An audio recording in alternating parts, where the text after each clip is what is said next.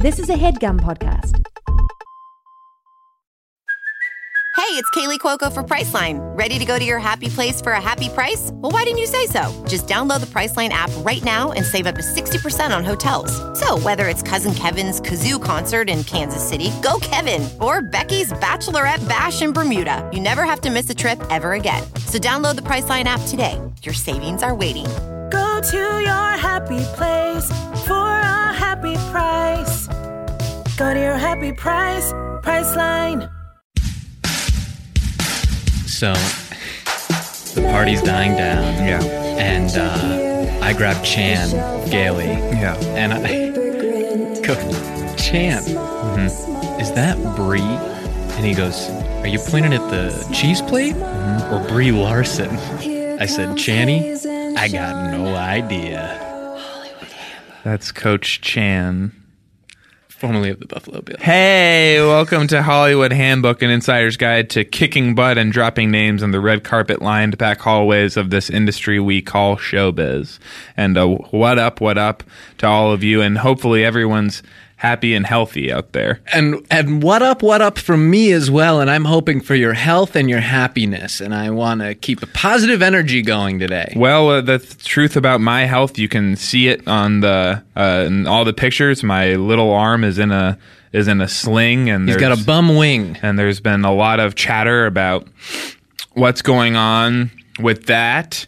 I had to get my muscles smallened to play Sammy Sosa in the new the biopic 61 in the new 61. Yeah. It's called 61 to 70. And it looks strange on the poster because the spacing isn't quite right. There's no colon. There is an asterisk, but it's kind of off to the side. Yeah, but it's of course about Sammy Sosa in 1970 when he was sort of figuring stuff out. And so Hayes is he's trying to get to America. Yeah, Hayes is going to portray that struggle and that journey. And you just can't do it with the kind of body that Hayes has built over the years. And there's no fast way to reduce it without surgery. And it is, like people say, like, oh, it's all fake. Hollywood is fake. And you do have to sometimes go through a procedure in order to make your body look a certain way. It is fake. Yeah, there is a lot of fakeness. And my friends are fake and my personality is fake. And I wouldn't have it any other way because it's better. It's, it means you're trying to do something. You're actually working on it. You're not just settling for the thing that you just showed up with. If nothing was fake, we all would literally be born and then just stay in the hospital until we died. Just be lying down all the time. And just be lying there until we died. It would be like, walking I think around what that fake. movie Surrogates maybe was like. I'm not sure. But that is... Why is that bad? Walking's fake. Talking to people's fake. The telephone's the fakest invention in history. And that is actually how a lot of deals get made out here is on that. So it's just one of those things where people use a word like it's a bad word, but I don't think they're really thinking about it. Because they don't know really what it means. And that's the truth. And speaking of not knowing what things mean and not being informed and not maybe understanding the world around you, Hayes and I had to look some hard truth in the face recently. About a week ago, my little cousin took us onto the computer, my cousin Sam, and he showed us some internet stuff that was happening. There was a hashtag trending, and you probably know what we're talking about unless you are friggin' living Nowheresville. Nowheresville or, friggin' Erie, Indiana. You probably know that it is to get serious on this show, the Yes All Women # hashtag. Very sobering for us to read. A lot of stories, a lot of people opening up in surprising ways, but we do have one very serious bone to pick with how the issue has been handled, particularly among our fellow men. And we might get attacked. I mean, it's the kind of thing that you don't you know, you don't necessarily want to touch a hot button issue like Sure. this because it is so loaded, but there has not been enough male support and too many men are staying quiet, and we're not going to be those guys who stay quiet and try to pretend that this stuff isn't happening to us as well. Us as well, and Yeah. sometimes even more. And sometimes happening even more than probably it happens to women. It's happening to me and Hayes. Why the men out there would choose to just do nothing instead of saying what Sean and I are going to say, which is hashtag yes and us as well. Yeah. Hashtag yes and us as well. Putting putting our stories out there along with the women's stories and showing that they are not alone in this kind of stuff happening to them. Could there be a greater supportive action, a greater compliment, and a greater way to say, hey, I hear you, than to join us in the hashtag, yes, us as well. Mm-hmm. That is how you really tell yes, all women, hey, we get it. To say, we get it, we hear you, but and us too, and check this out. And we maybe check this out, and maybe we get it a little more. Right? Just weigh it in here. And if you had mentioned this, we really could have told some stories that turn your hair white. Teasers, teasers, teasers. Everybody's talking about teasers, and that's why this week we're going to reach back into the teaser freezer, which is a new segment. Let's explain what it is. Okay, so it's teasers are commercials for movies. When somebody does a movie, they have to tell you about the movie, and they tell you on TV or in some kind of magazine. Well, that doesn't apply here, but maybe on a computer or in another movies. And so that's why we are doing the teaser freezer, which is where we reach in to, it's like a refrigerator but colder, and it holds the teasers inside. And don't get scared. It's not too cold for us. We're not going to get hurt or get frostbite because we have a special suit that we wear into the teaser freezer. And it lets us be able to hold the teasers and take them out, look at them, and show them to you. But it is good to don't try anything with your own teaser freezer because you could get an iced up arm. Yes, you could. You definitely would not be able to handle it, and only we should be able to. And when you go to see a movie in a theater setting of a cinema place, you can find teasers there that you can safely watch before your movies. But that's not the teaser freezer because you don't have me and Hayes, and we're not telling you what's good about it. And so that's what makes this a segment, and we're doing it. And the teaser for this week is Jersey Boys, which we're so excited about. What's that? You say guys who like NBA clothes? Well, not quite.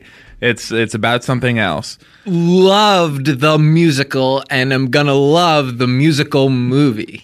It's about these 4 guys, and they sing songs in a special voice. And why has no one ever taken something from the stage and put it onto the screen before? I don't know. Cody, why? Because? Okay. Ugh. Let's just do it. Ugh, makes me want to throw up when he talks to us like that. Here's the beginning of the teaser.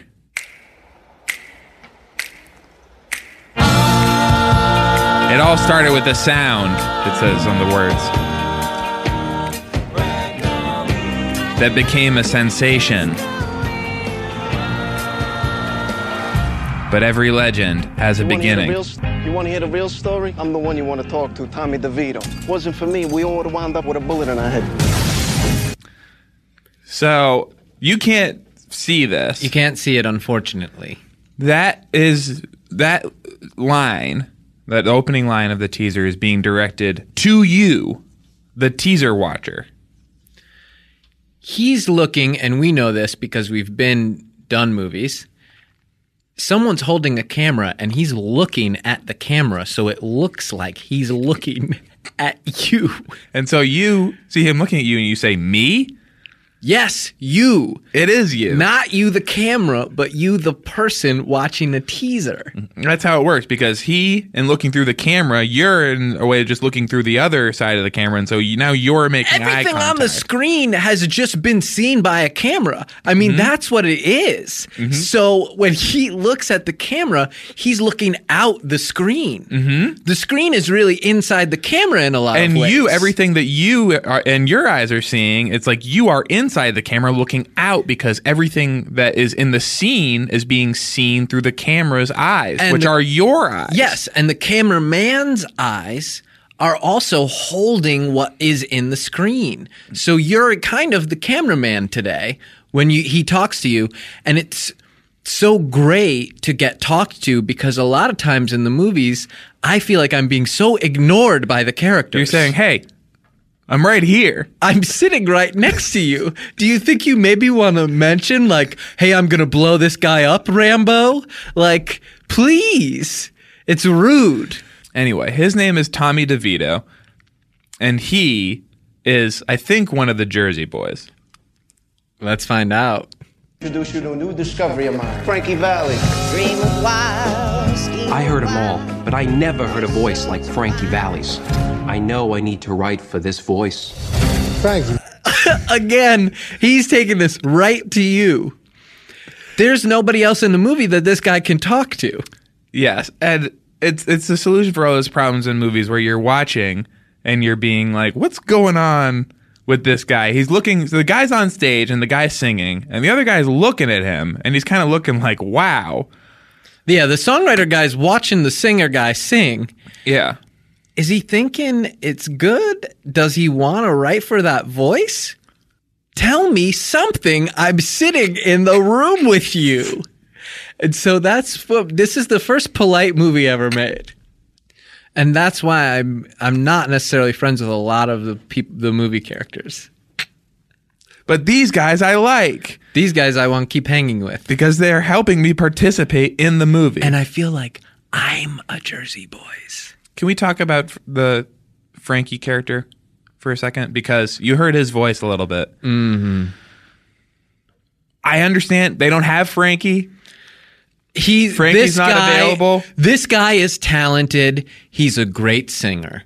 But Hayes, he's no Frankie. He is absolutely no Frankie. And it just goes to show you that there is no Frankie out there. I mean, I am sure that's the best they could do. This guy's probably one of the best guys out there, but there was one Frankie, and this ain't him. And you can feel it. And if you knew Frankie like we did, you can really feel it.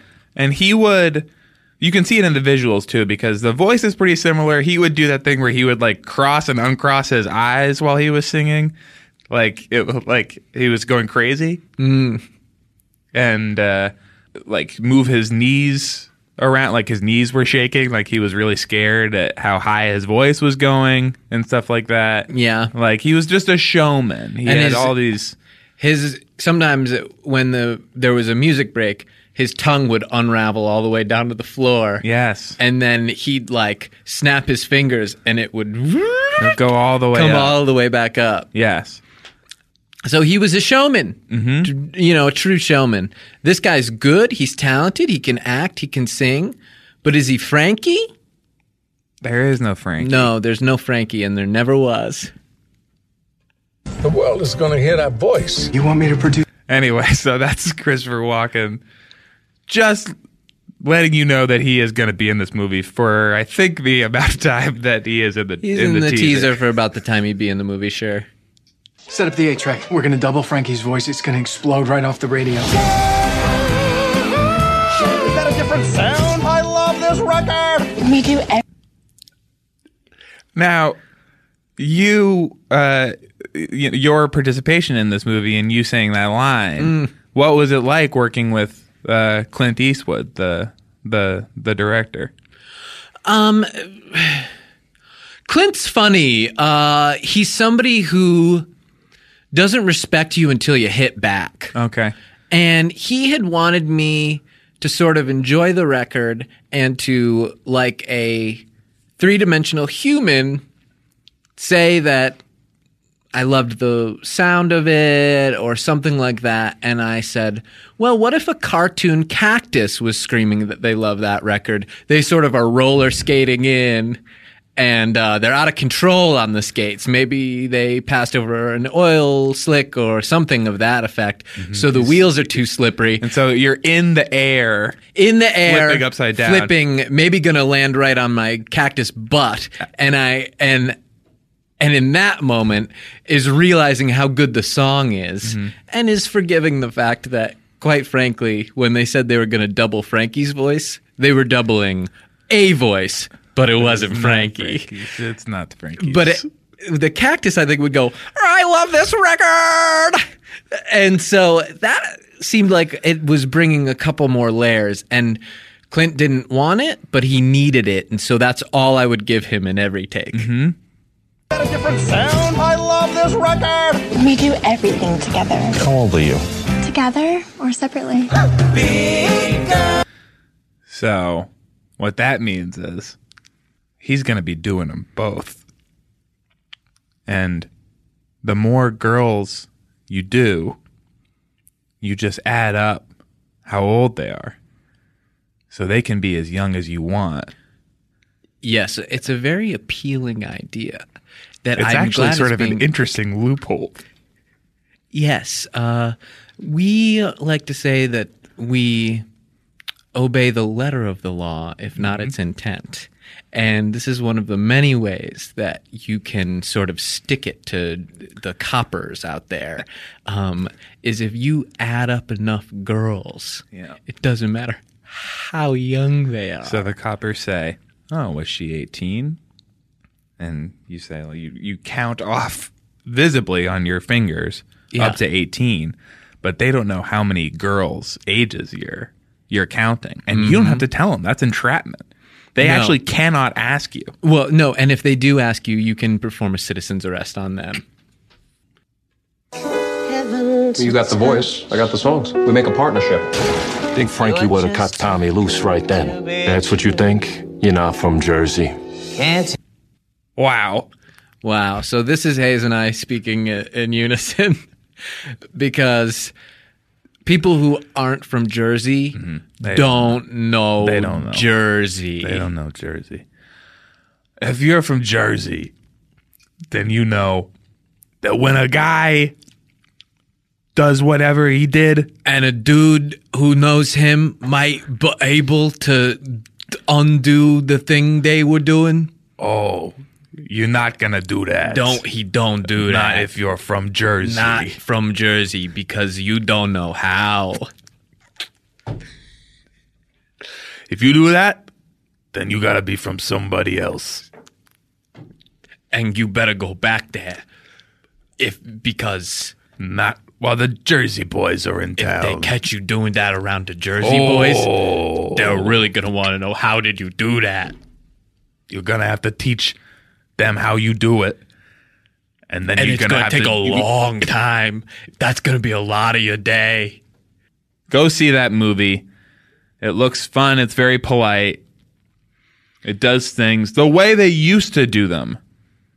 Back when we knew how to speak to each other, and the old ways. Yes, and when a lot of true gentlemen. When somebody addressed you in a movie, you would respond to them, and you would say please and thank you, and you'd know your manners. And I guess that's what I'm most excited about is the opportunity to talk back to the screen throughout the film. And that is, I would encourage all of you to go see this movie and have a nice conversation with these nice boys from Jersey. I'll be there. I'll be saying, thank you, Tommy. That's interesting. I agree that the voice is good. He's no Frankie, but I would want to write for that too, were I a songwriter instead of a filmmaker. Now maybe he asks me some questions about my day, my career. And you can leave with a new friend if you're interesting, like me and like Hayes. So I would say, please do go and please do talk to the screen at Jersey Boys and send us your Jersey Boy experiences. Get on the forums, get on iTunes, get on Twitter, and let us know what you said to Jersey Boys and what they said back. We accept videos of it and anything else, please. We have a great guest. John Cochran, the winner of Survivor Man, is here, and now he's a writer for television, and he's going to come on our show, and he's going to talk about it all on Hollywood Handbook. Hollywood Handbook. So I go to Gary Sinise. Like Edge of Tomorrow, like what is it? It's like tomorrow's like a day. It doesn't have an edge. And he goes, I don't think I was in that movie. And then I'm like, then who was? Who? I never heard of it. Hi. Hey, what up? Hey. Wait, what up? Welcome Sorry, to we're a Hollywood little Handbook, an thrown. insider's guide to kicking butt and dropping names in the red carpet line back hallways of this industry we call showbiz. What up? Oh, we got a guest. We got a great guest here today. John Cochran is here. Thank you so much for having me, guys. Yes, no, it's a pleasure for us to have you because you won Survivor, and a lot of people would hear that you're on here and say, well, you're not famous, but you actually are famous. Right.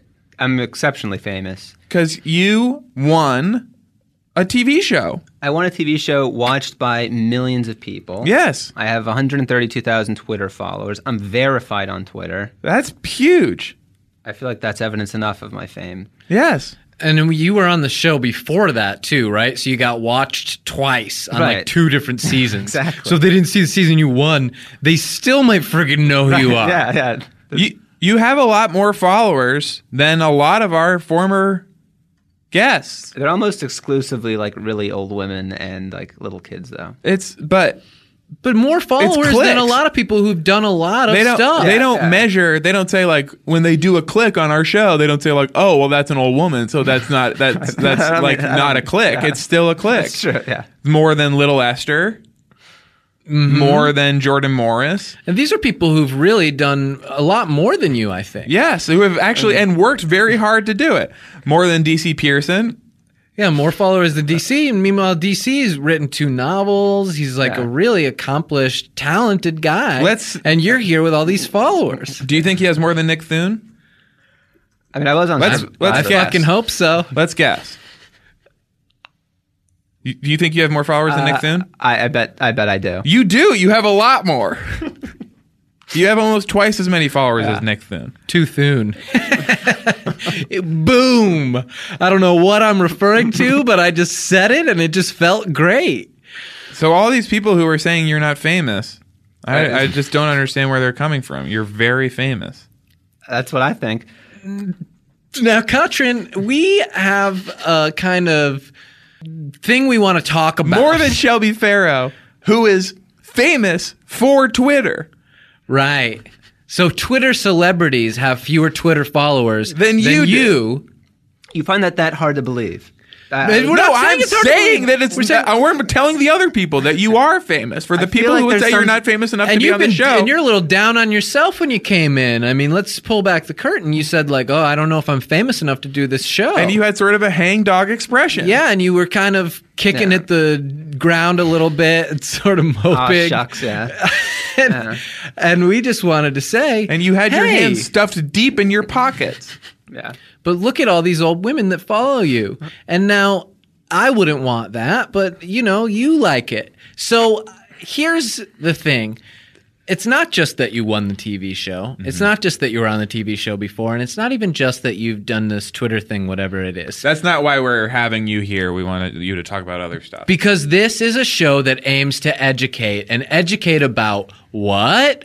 Show business. Mm-hmm. Mm-hmm. Now, you have a big writing job on a big TV show, and that is something special, huh?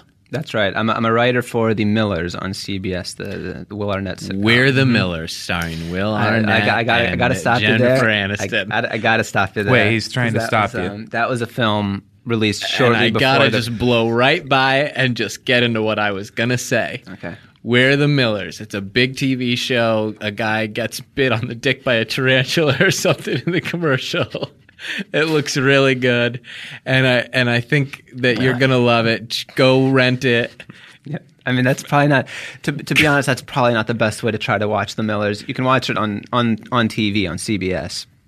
Maybe it's on demand or something, and it's definitely on Netflix. And so when you watch it, think, oh, John Cochran actually wrote, probably this scene where Jason Sudeikis is dealing with immigration or whatever at the border. Mm-hmm. So, or Jennifer Aniston, she like pours water all over herself, and it creates this sort of effect. And was that your idea? Where it makes her clothes tantalizingly transparent to her body in this Yes. way that is disgusting to me. It's like, why would you want your clothes to stick? They should be loose and flowing. But all that aside, the way a lot of people get a job writing on a TV show like We're the Millers or Hall Pass or what else? Horrible Bosses. Horrible Bosses, great example. The way a lot of people get that is they write to do it, right? Yeah, which I feel like is probably not the best way to do it. Speak on that. I didn't write. So to give it a little background, a year ago I was a law student at Harvard Law School. In Boston? Just outside of Boston. Oh. And I was on, as you said, on the reality show Survivor twice, and I won. And I'd never written a word. I didn't even write in law school. I've always been kind of averse to writing. You wanted to be a judge? Ideally, I wanted to be a judge. A TV judge like Judge Joe Brown or something like that? Yeah, probably more like Judge Mathis was my big inspiration. That's more your area? Yeah. Who's that? It's another TV judge. Describe Mills Lane was actually... Wait, is Mills Lane somebody? He's the boxing referee that became a judge. Yes, which is a kind of judge. But he was also a because judge. You're saying who wins and who loses. Right. And isn't that what judging is? And what is the rules? Yeah, he was also technically a legal judge. The judge is there to uphold the rules. Right. So I that was my goal. But just kind of as a joke, just like a little gag on the Survivor reunion show, the host of the show, Jeff Probst, said, like, so what, you just won Survivor, what do you want to do next? And I was just kind of being sarcastic. I'm like, oh, it'd be great to write. And it's like after achieving this like incredible fame and notoriety and wealth from Survivor, I'm like, okay, what would be the most like degrading thing to say I'd want to do? Yeah, basically going like, oh, I guess I'd like to eat a pile of dog shit. Like that's basically Do you what wish you're saying. you'd said like I'd like to have sex? Right. With Cindy Crawford. Yeah, Cindy Crawford would be the best. Or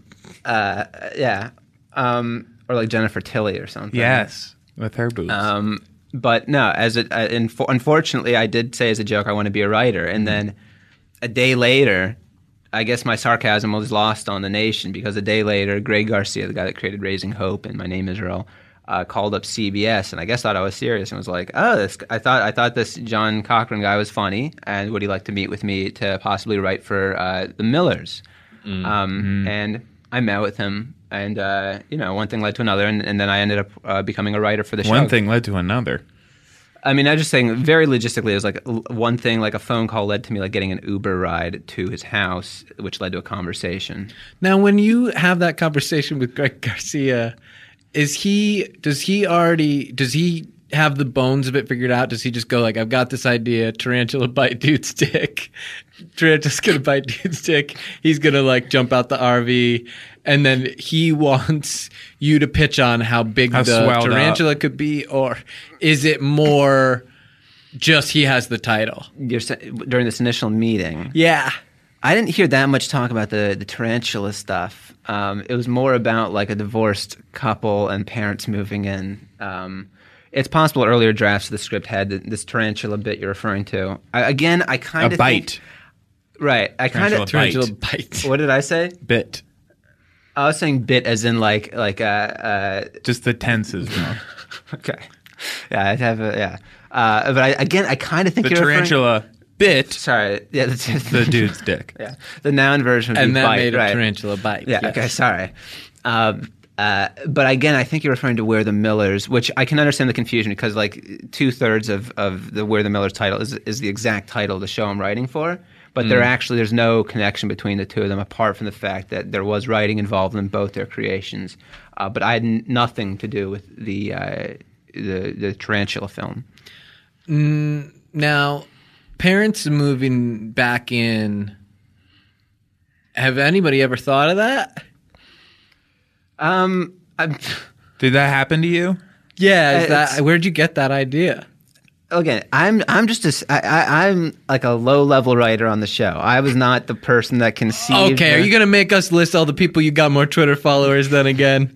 Because quit, downplaying it. Yeah. Well, so I think what Greg was attracted to in me was that I have a very close relationship with my mother. She doesn't live with me, but there was nice parallels between that and the show premise of the parent Bates moving Motel. in. Right. I mean, yeah. Yeah. I mean, she's a skeleton.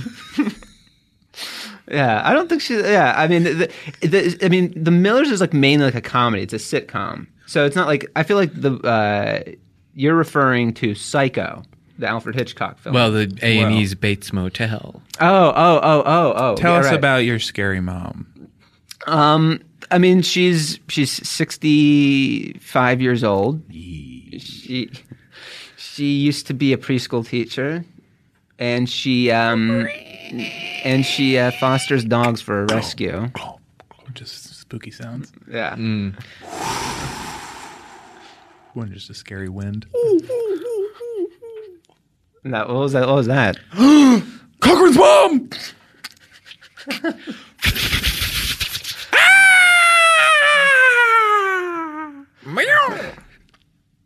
Like goof, goof, goof, goof, goof, goof, goof. That's a head going rolling down the stairs, right? Tui. What was the tui at the end? Scary. It was like one of those whistle rings. Hmm. What do you and your mom talk about? Chocolate. Oh no, it's not sweet enough. So, some scary stuff like that. My mom and I talk about, at this point, she's on the East Coast, I'm on the West Coast. I call to catch up with her. I'm refurnishing my apartment now, so I've been calling to get some advice from her, and she was helping me with like accent pillows and stuff, because I'm like colorblind, which is another one of my issues. Brains. Yeah, I mean, I feel like you're probably like, I think you're imputing a lot of traits to my mom that she really doesn't have. Like, she's like a perfectly pleasant lady. She has no like murderous impulses. I want to help you pick your sheets. That's actually pretty accurate.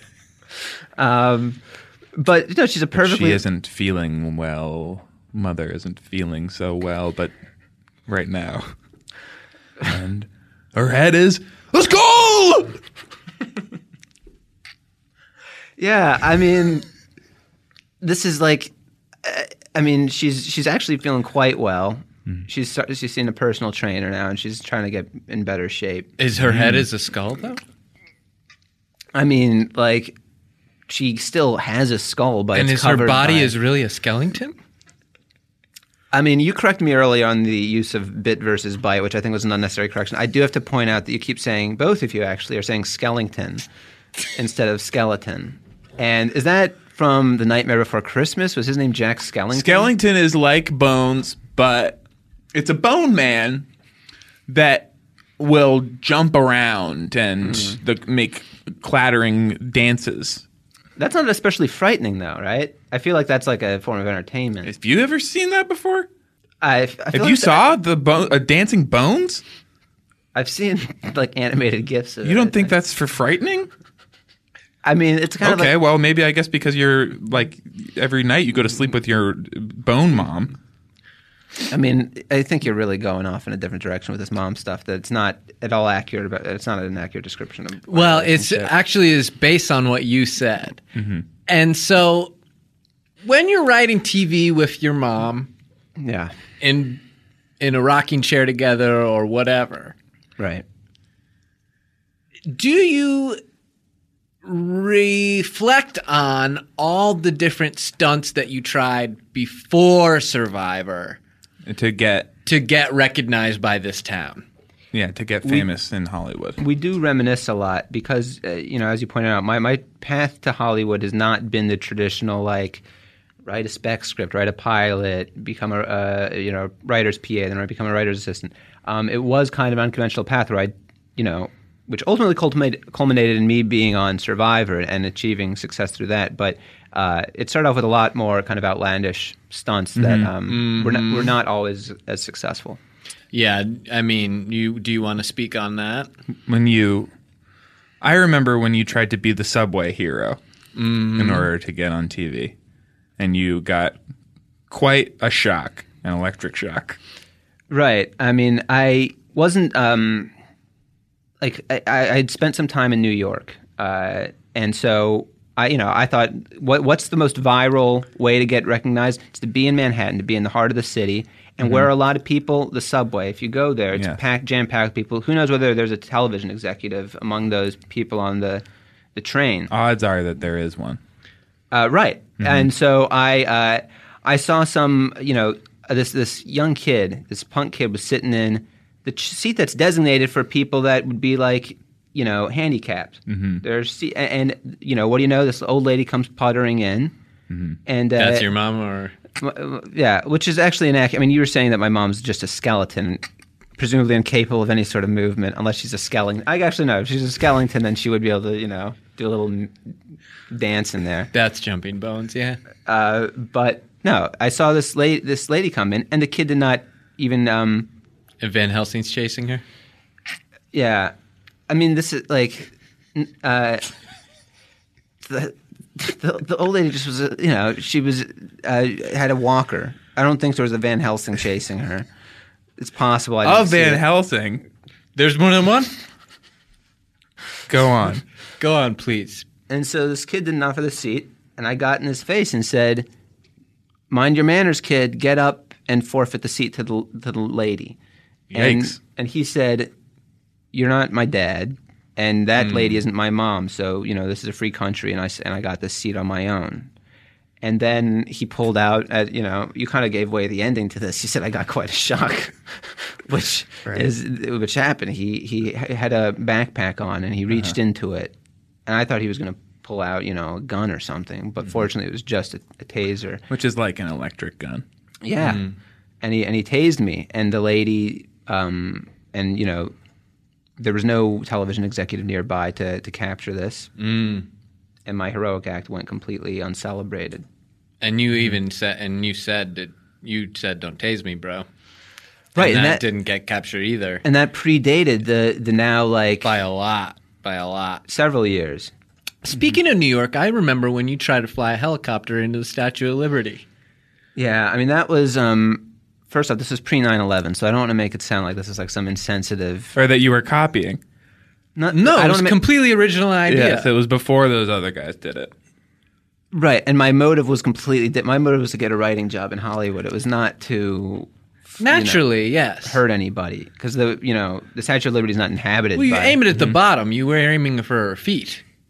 Right, I was aiming for I was not doing a big theatrical hole at the top of the Statue of Liberty or anything. I just wanted to go right into the feet, and I rented the helicopter, did some training, but it turns out that I really didn't know how to maneuver it that well. So I actually just landed safely by the Statue of Liberty's feet and offered some tourists a helicopter view of the Statue of Liberty. And then you did that job for the next 10, 15 years, right? Where you're just flying people, right? Helicopter tours in New York. I got caught up into it. Trying every time to every time I flew over to Ellis Island, I was trying to go into the feet, but I safely landed perfectly next to a line of tourists almost every time. The curse. And then they got on, as you would if it became a healthy career, but not one that I found that fulfilling. Now, these kinds of stunts and doing Survivor as well, isn't that a better way to get a writing job than a lot of people try to do it with writing? It's better in that it's faster and requires very little effort. What it does... And you get $1 million before you do the other thing. Yeah. Mm-hmm. And you get famous and people love you and you get a bunch of money. Yeah, the thing is you have to be special. You have to be an exceptional person. And going to Harvard, you got a bunch of money anyway, huh? Mm-hmm. Right. I did not need the additional $1 million. Yeah. This was just adding, it's a penny, a drop in the bucket. Mm-hmm. Yeah, what a joke. How much is a judge bringing in these days? It depends if it's a television judge. I mean, Judge Judy got like a 5-year, $200 million deal. Mm-hmm. A local district judge would probably be making significantly less, probably 5 figures or something. Okay, maybe 6 figures. How much does Judge John Hodgman make? Judge John Hodgman? I'm not sure. We could check Celebrity Net Worth and maybe a podcast judge. A podcast, is that his job? Yes. I don't see there being that big a market for that, so I can't imagine he's making that much money. Okay. Thanks. Now, isn't it true that when people write, all they have afterwards is just a stack of paper, and it's not even money paper?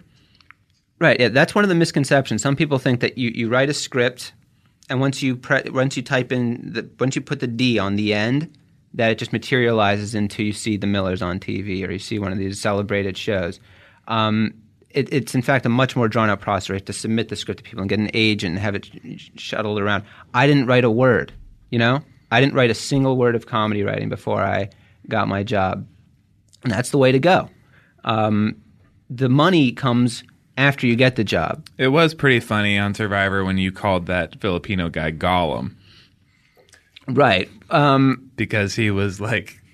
culturally different? Yes. Yeah.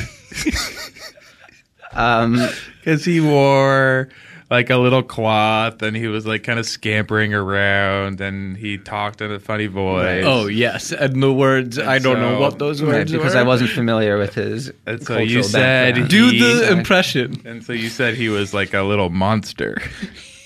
So that was pretty funny.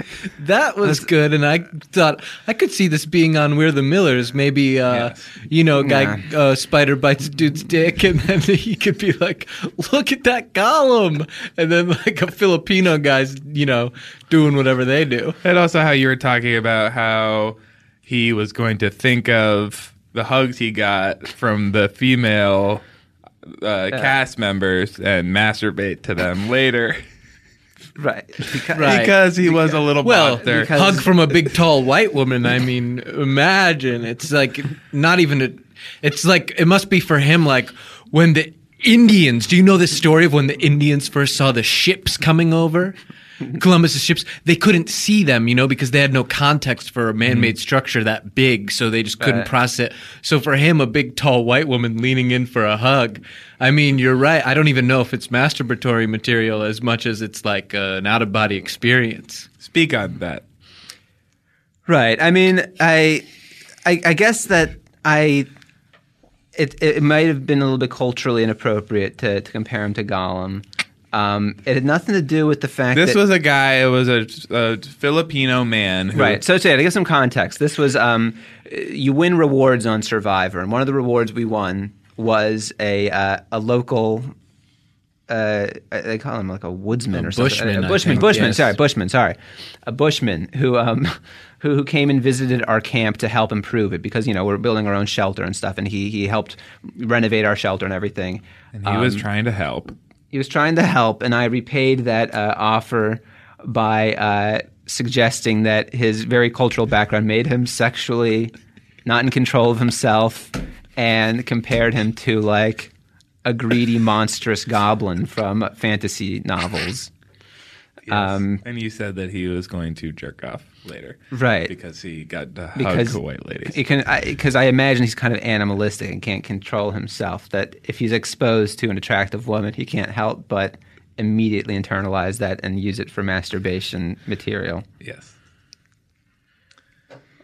Should we get into the popcorn gallery? Yes, let's play the song. This is a segment. And we're going to talk during the song. Yes.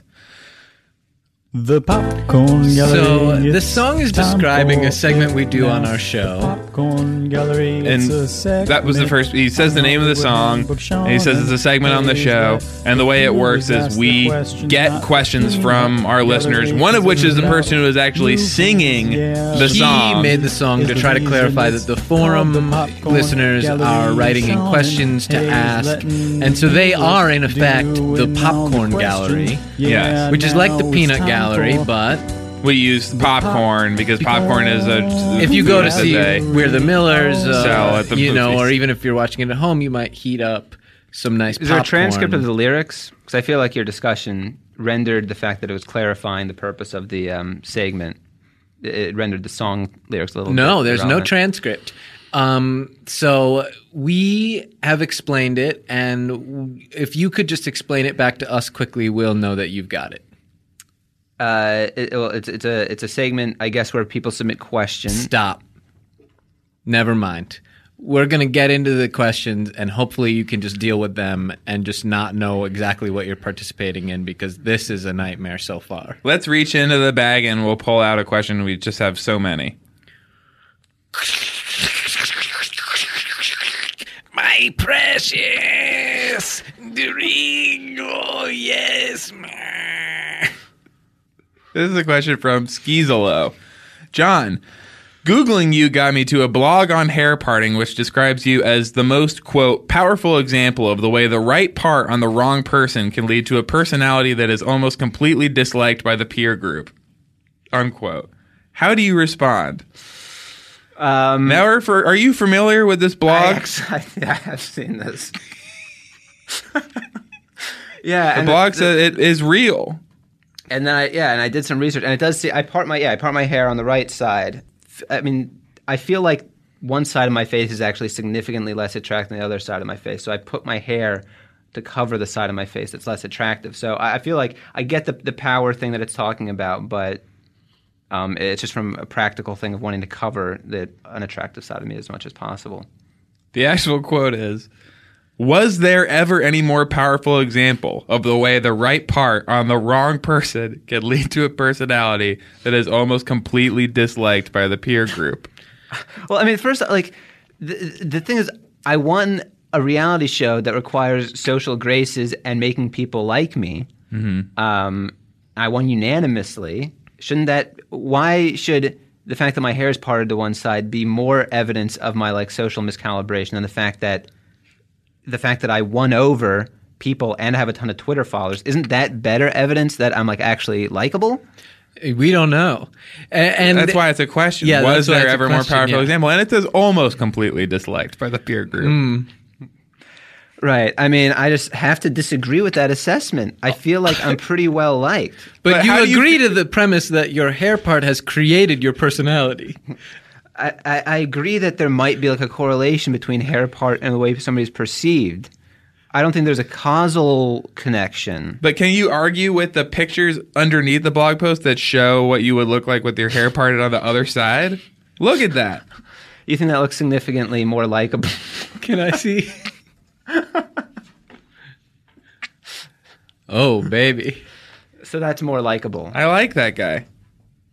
I'm willing to give it a shot. I'm just saying that I feel like I'm pretty well liked now. To say I'm almost universally disliked by my peer group, I think is a slight... Let's reach back into the popcorn bag.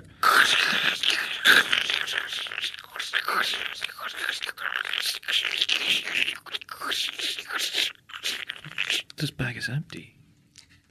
John, this is from Octodoctopus. John, your show featured a subplot where the grandmother converts her vegan-raised granddaughter into a meat eater. The season 1 DVD extras has a deleted scene where Jayma Mays' character forces her daughter to watch hidden camera slaughterhouse footage to get the child back in line. How much of a bummer was it for you when that scene got cut? It was a bummer just because we, in addition to being there for laughs, we do want to kind of be a social statement show. And we thought, one of our guiding principles, we have a poster on the wall that Watch says... out for tarantulas. Mm-hmm. That's the statement, right? I mean, again, that's like where the... Don't let them get you. We're all the Millers. Yeah. In a way. But we have a poster on the wall that says, if slaughterhouses had glass walls, everyone would be a vegetarian. And we view the television as a glass wall. And so we hope to have that slaughtering scene to not only convert Michaela and explain her metamorphosis from vegan... Jayma Mays. Sorry. Yeah. Okay. This is incomprehensible. I was thinking of another subplot. No, Jayma Mays. I was getting very confused. Yeah. Michaela. Yes, I was pretty pissed off, and I'm still calming down from being steamed. I feel like part of your confusion is that you still think I write for We're the Millers as opposed to the Millers. If you're aware of the difference between the two mediums. You're the grammar experts here. Between the two media. it wouldn't be as confusing. I'm But no, no that was Marshall. Medium's a different show. That was a. Let's reach back into the bag. Yes, let's get back in there. Wait a second. If the bag is empty, then what's making that noise? Oh my God! It's Cochran's mom right behind me! Oh God! And a Van Helsing right behind her! Holy crow! This one is also for Dr. Octopus. John, one of the stars of your show, Margot Martindale, also has a role on the show The Americans. Would you ever consider writing an episode of that show? It would be difficult for me to write it because I've actually never seen The Americans. Okay, we've heard sort that of answer. a big slap on the butt to Margot Martindale, wouldn't you say? Margot Martindale, I mean, she's an unbelievable actress. I think the fact that... But how would you even know?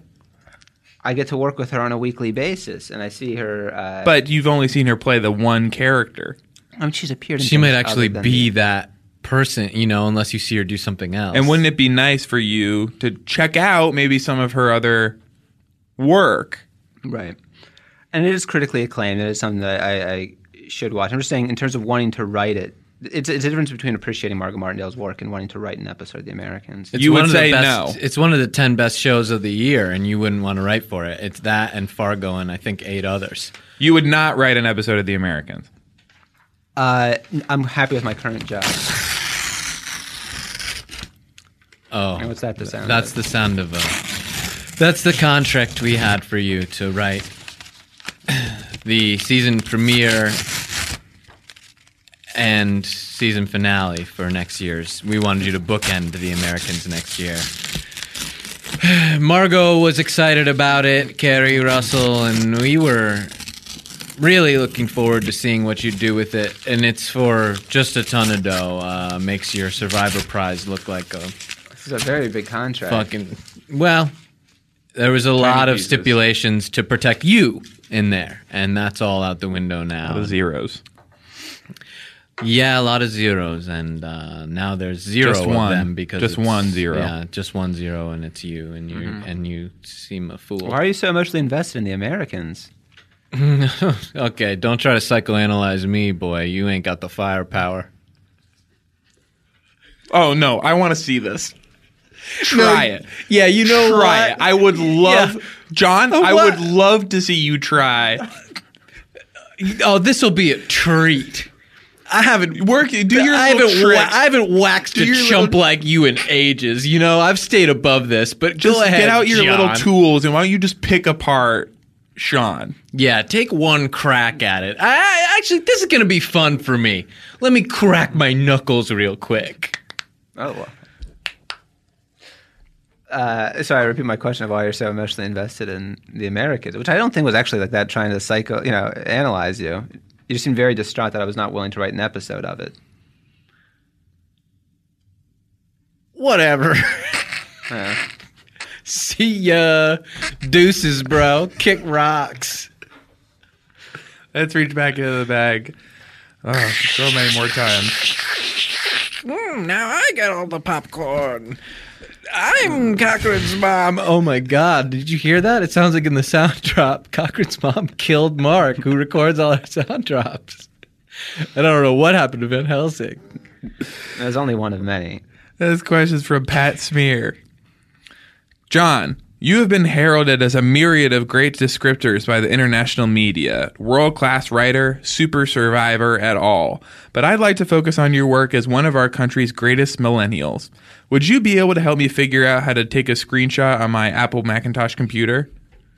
Yeah, it's you just hold down Command-Shift, and then you press 4, and that'll bring up a little drop box, and you can drag the area of the screen you want to take a picture of. Back in the bag.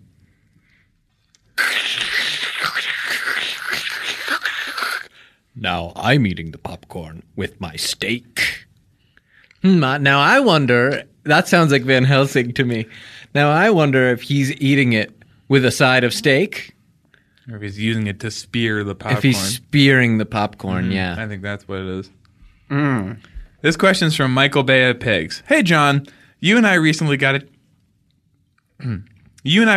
chance to meet. Well, I was shitting on a toilet and you just walked right in to wash your hands. I told you it was a one-person restroom. You laughed and said, brow out of your butt, brow out of my hands, let's grab a drink when this airplane lands. But when the flight landed, you were nowhere to be found. Why did this happen? How could I have prevented it? I thought that it was clear that we would meet at the airport bathroom, and I waited there for quite a period of time, and you didn't show up. I don't know where you thought we were going to meet. I thought the fact that our initial meeting was in the bathroom made it clear that our follow-up meeting would be in another bathroom. Mm-hmm. And you got inside the stall and then got up on top of one of the seats and then that might have been my closed problem. And locked the door? That was probably another problem because by getting up on the seat, he wouldn't have been able to see that my feet were and you were wearing pretty distinctive visible. Footwear, huh? Yeah, I was wearing very distinctive You don't have to be embarrassed. You can say what it was. You had some big T-Rex slippers on. Yeah. I was wearing T-Rex slippers primarily because they're comfortable on a long flight. But I got out and I didn't want them touching the floor of the bathroom, so I got up on the toilet, which seemed like the cleaner alternative. Mm-hmm. So I'm sorry that this meeting did not take place. What's that rhyme you like to say? Brown on my hands, brown on your face. This is going to be a fun race. Something along those lines. Race to like brown faces. Yeah, race. Like you're saying brown on your face, this is going to be a fun race. Like kind of like when you're talking about the Bushman, like whose face was a little browner than yours, and then he's like a goblin. Yeah. That's interesting. Yeah.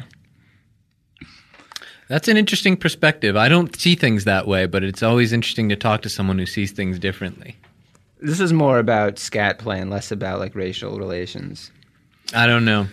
Yes, skiddly doo bop all the way to the end of the show, and thank you for joining us, John. And thank you for having me. And thank you everyone else for rating us on iTunes and for chatting with us on the forums and for buying the pro version of the show. Jacob C. brought the pro version this week in his first week on the forums. And he wins a big prize, which is... Jacob C., your prize for buying the pro version is you're going to get to hear Cochran finally apologize to that poor Bushman. Why don't you apologize to that little man who you called a goblin? His name was Tata. And Tata, if you're listening to this, I am sorry. It was not a comparison that I meant to make. But also, if he's listening to this, I'm scared. How'd he get this? Which I feel like that's an unfair... I mean, that's kind of a cultural thing. You don't think that he has access to the internet? Don't try to psychoanalyze me, pal. Okay. You don't got the fucking juice, Holmes. Sorry.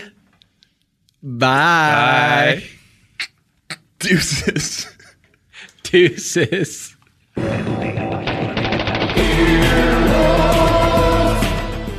This has been an Earwolf Media production. Executive producers Jeff Ulrich and Scott Aukerman. For more information, visit earwolf.com. earwolfradio.com.